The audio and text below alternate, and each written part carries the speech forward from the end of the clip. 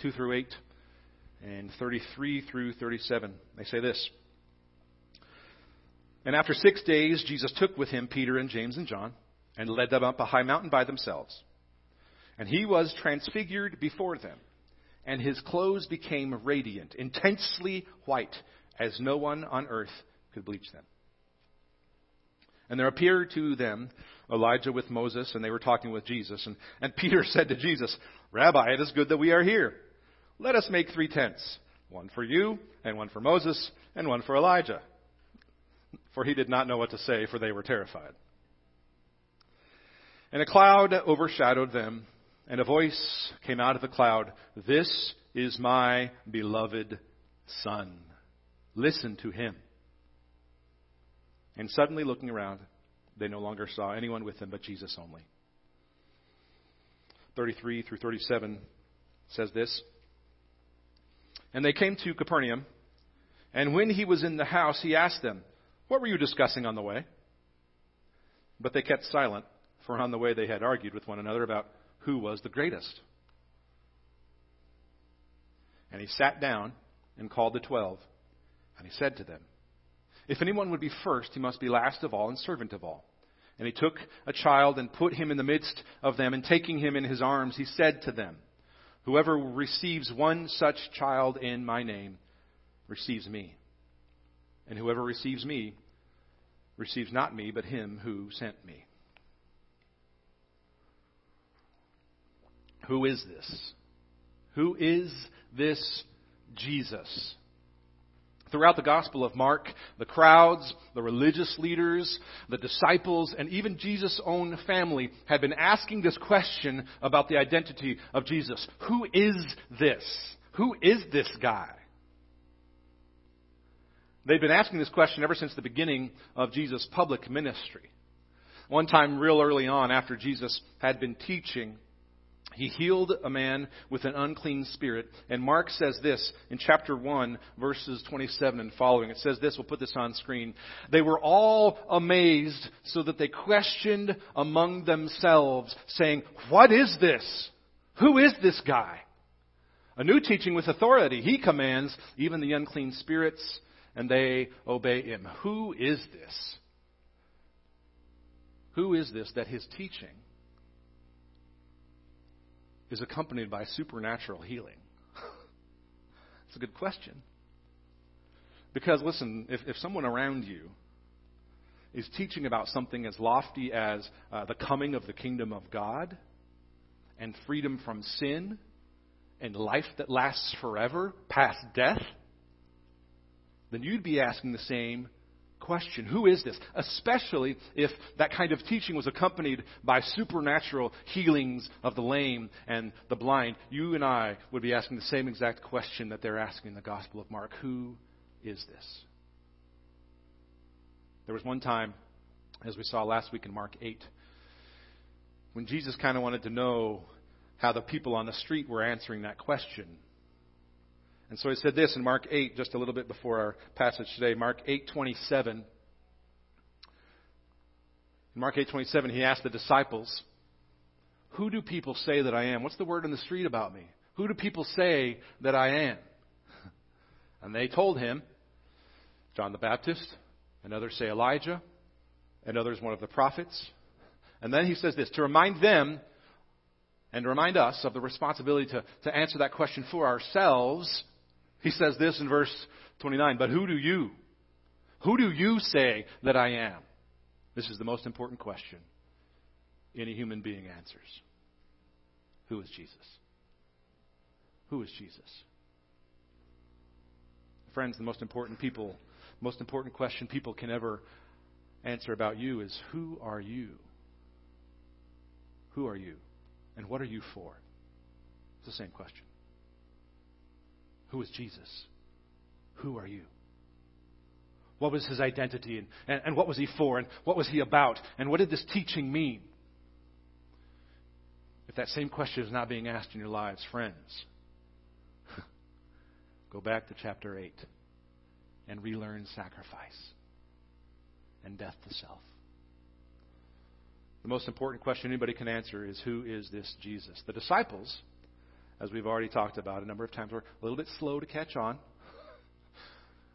Which it's easy to look back and sort of, blame them for being dumb. But listen, they were just coming out of a tradition that had thought a certain way about who the Messiah was going to be. They expected a Messiah who would return the nation of Israel to its former glory and who would free the people of Israel from Roman tyranny. So what God was doing in this Jesus, this Messiah who would suffer and lay down his life and then be raised to life to bring that freedom, that didn't make sense in their thinking. That didn't make sense in their world. That's why he was a subversive king. A Messiah who would suffer and die was not on their radar. So the answer to the question, who is this? For the disciples, who is this Jesus? Would have had to come from a place outside of their understanding. This is key for today. This is the key for the transfiguration here. It was crucial, if they were going to see who Jesus was and what he'd come to do and what he was all about, it was crucial for that question of who he was to be answered from outside of their understanding. It was crucial if they were going to see who Jesus really was. You see, God knew that there weren't categories for Jesus in the minds of the disciples. And so the transfiguration is him revealing his Son in glory to show behind the curtain who they were really dealing with. Look at Mark 9, 2 through 8. Such a cool passage here. We're going to explain a lot here and then use the last half, 33 to 37, to sort of help us make some practical application for us. And at first it may feel and look like, what does the transfiguration have to do with receiving a child? We'll put those together in a little bit here. It says this, verse 2, after 6 days Jesus took with him Peter and James and John and led them up a high mountain by themselves. So press pause. We'll spend some time here to kind of set the tone in the first verse here as we continue to go forward soon. But here are Jesus with his inner circle of Peter, James, and John. Peter, James, and John were sort of his inner circle to whom he revealed a little bit more a little bit earlier because they were sort of leaders of the disciples. And Jesus expected them to continue to teach those around them and under their care about who Jesus was. And so he brings them up this high mountain and says, this is who I really am. So, mountains are kind of a big deal in the Bible. And some of that is because, well, the place where most of the Bible takes place has lots of mountains. But they're kind of a big deal in the Bible for a much more important reason. And it's because that mountains are a key place where God reveals himself. In the history of the people of God, time after time, cool things about God revealing himself to the people happened on mountains. And here in Mark 9, 2 and following here, Mark is reminding his readers of one of the most significant mountaintop moments in the whole Bible. Here's the gist of it. We're not going to have time to go back and pick out all the important and cool things that are parallels here. But the gist of it is this. Moses, the first leader of the whole nation of Israel and the people of God, goes up the mountain to hear from God and down the mountain to speak to the people. That's the gist of these kind of mountaintop experiences here. Mountain was a mediator between the people and God. And in basic terms, he would go up the mountain to hear from God and down the mountain to speak to the people. And this mountaintop moment that Mark is referring to back in Exodus 24, if you want to look it up later, one of the main things he's referring to. The mountaintop moment in Exodus was an amazing moment when God's presence was there in sort of fullness to confirm to Moses that God was who he said he was. Same thing here. This is key here to understand. This was same kind of amazing mountaintop revealing of God moment. And in this mountaintop moment, God was revealing his Son, Jesus, to confirm to Peter and James and John that Jesus' claim about who he was legitimate. This is a mountaintop experience that showed that Jesus was legit. And Peter, James, and John went away from this totally different. We'll talk about that some as we go on in Mark. So keep reading. Verse 2. After 6 days, Jesus took with him Peter and James and John and led them up a high mountain by themselves. And then in sort of typical brief Mark fashion, he takes this amazing concept and puts it in a little phrase. It says, and Jesus was transfigured before them. In typical Mark fashion, he sort of states something totally amazing in very simple terms. And the word transfigure here means to just change form in basic terms. It's the word metamorphosis, basically, which we understand to be a changing of form. It describes an outward change that comes from within. An outward change that comes from and starts from within and then goes out, and implies a complete change in form from one thing to another thing. In this case, from human body and flesh to the fullness of spirit. It says he was transfigured before them. I don't know what you think when you read something like that, but my first thought is, oh yeah, sure. That makes sense. I totally understand. Just like all those other times I've seen transfigurations, right? Like, I have a category for that. No, I don't. No, I don't. And neither did Peter, James, and John. So here's a little bit of further description from Mark. Keep reading verse 3. He describes it what we would call phenomenologically. He's getting this from Peter, who was his source for his writing here. It says, his clothes, Jesus' clothes, became radiant, intensely white,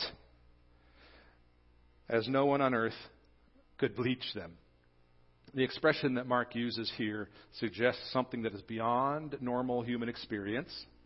In other words, Jesus turns into some sort of dazzling, white, beyond white, supernatural form. Verse 3 is apparently, according to Mark and Peter, verse 3 is what transfiguration looks like. Flesh becoming infused with fullness of spirit. So, let's keep reading. Pick up the pace here a little bit. 9:4 says this, and there appeared to them Elijah with Moses, and they were talking with Jesus. So Peter, James, and John are on the mountain with Jesus. He's changing from flesh to spirit. And then the two of the greatest leaders in Israel's history appear with Jesus and are just kind of shooting the breeze with him. And at this point, if you're Peter, for example, and you're born a Jew, and you're watching all this, you wouldn't have known what to say either. Which is what happens, verse 5, keep reading. Peter said to Jesus, Rabbi, it is good that we are here. Oh, that's a profound statement, Peter, thank you.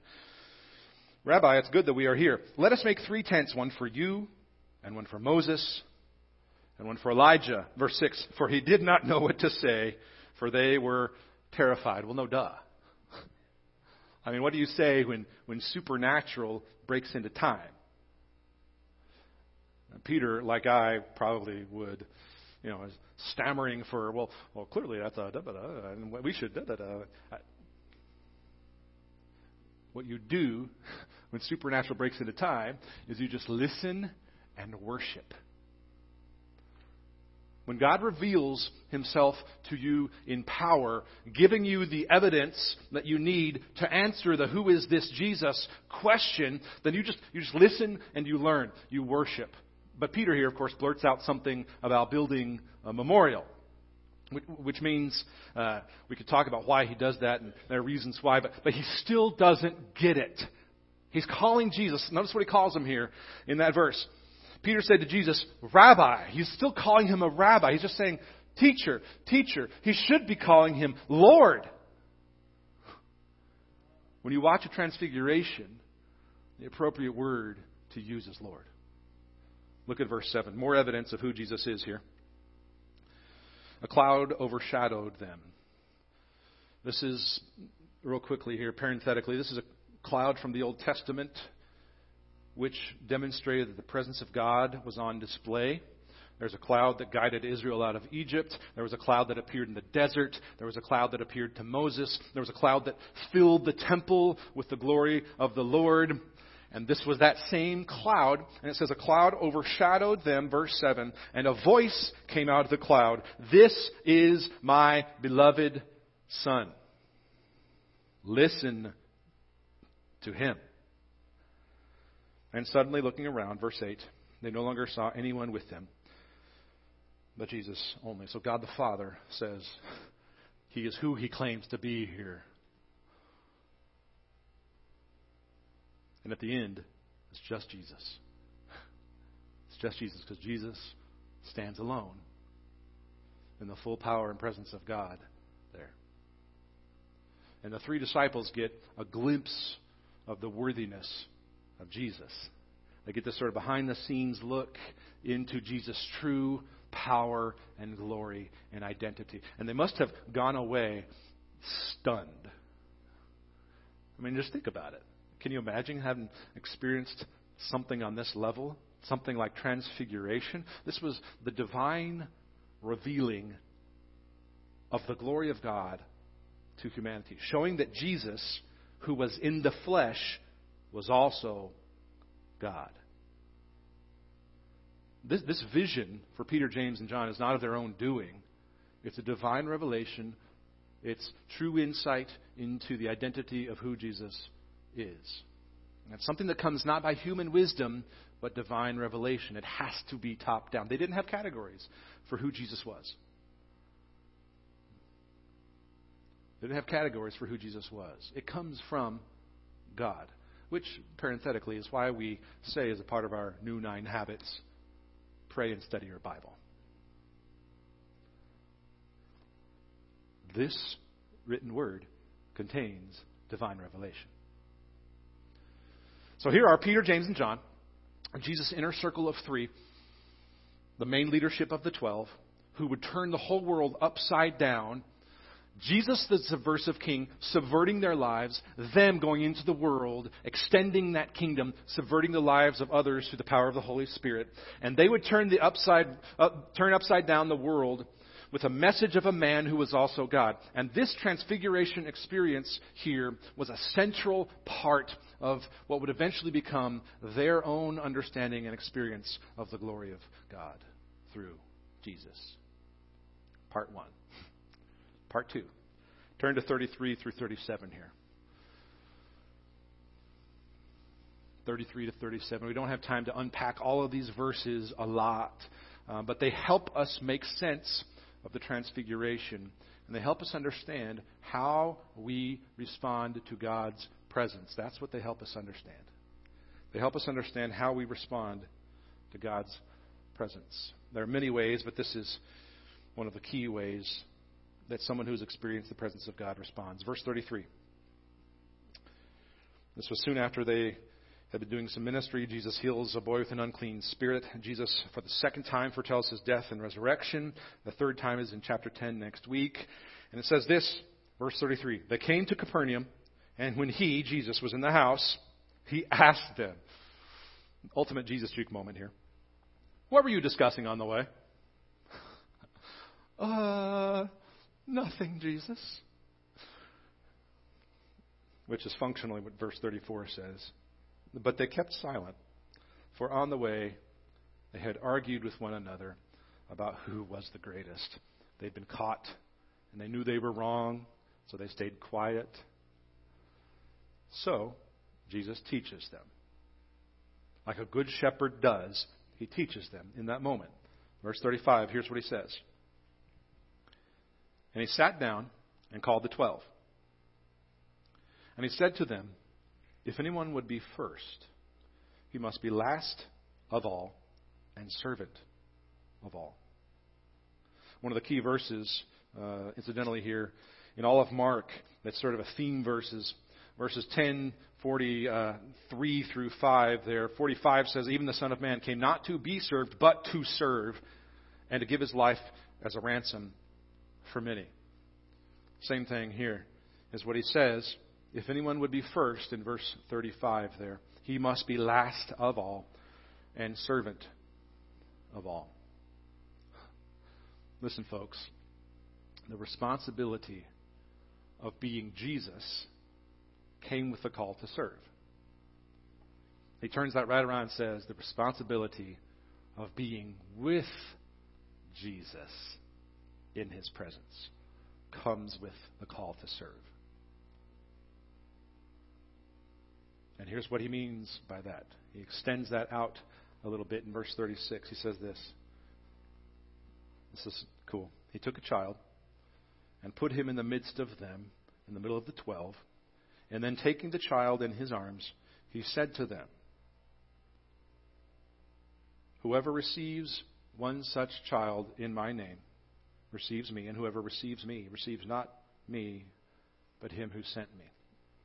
Right after 3 of the disciples had experienced the power of God's presence on that mountain, here they are, like our lives, after our mountaintops in the regular old reality of our lives. Here they are arguing about who was the greatest.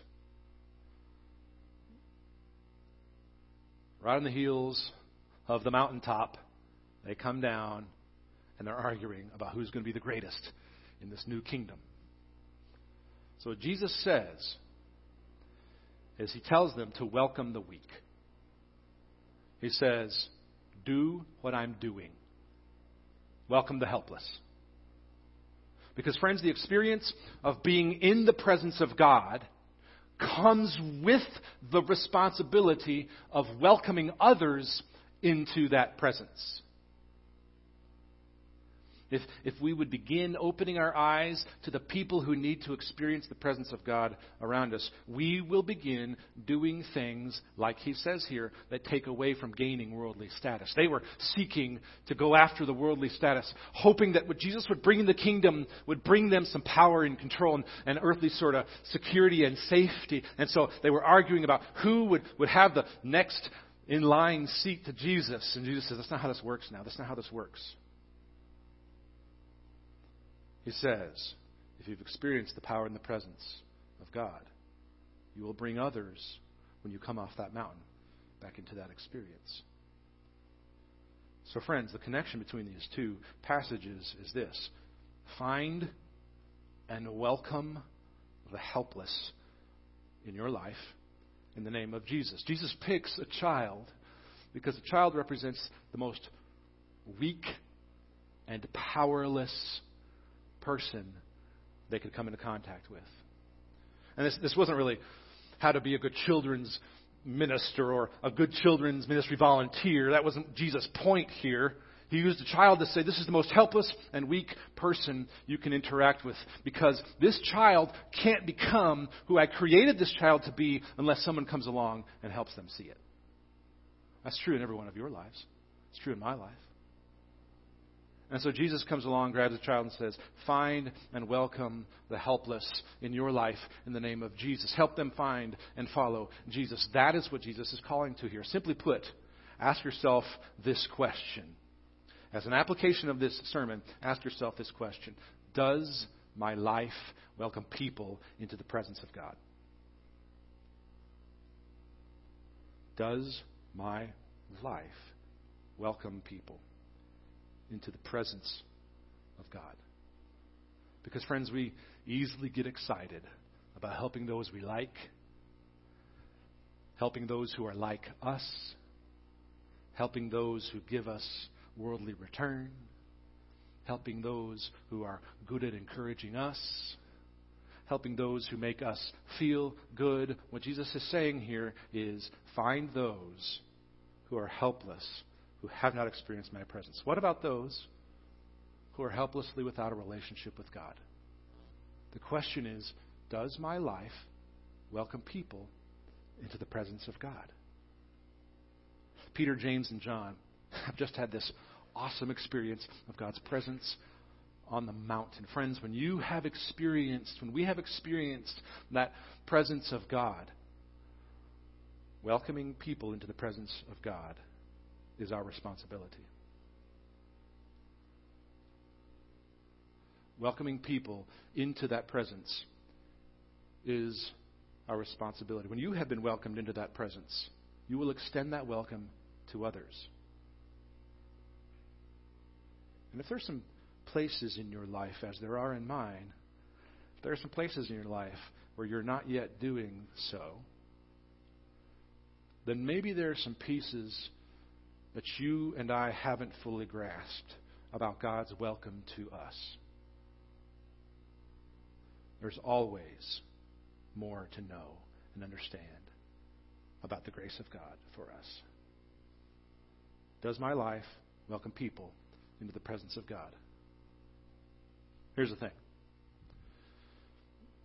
If your life does, people will go away asking, who is this? And then you'll be able to say, it's the power and the presence of Jesus.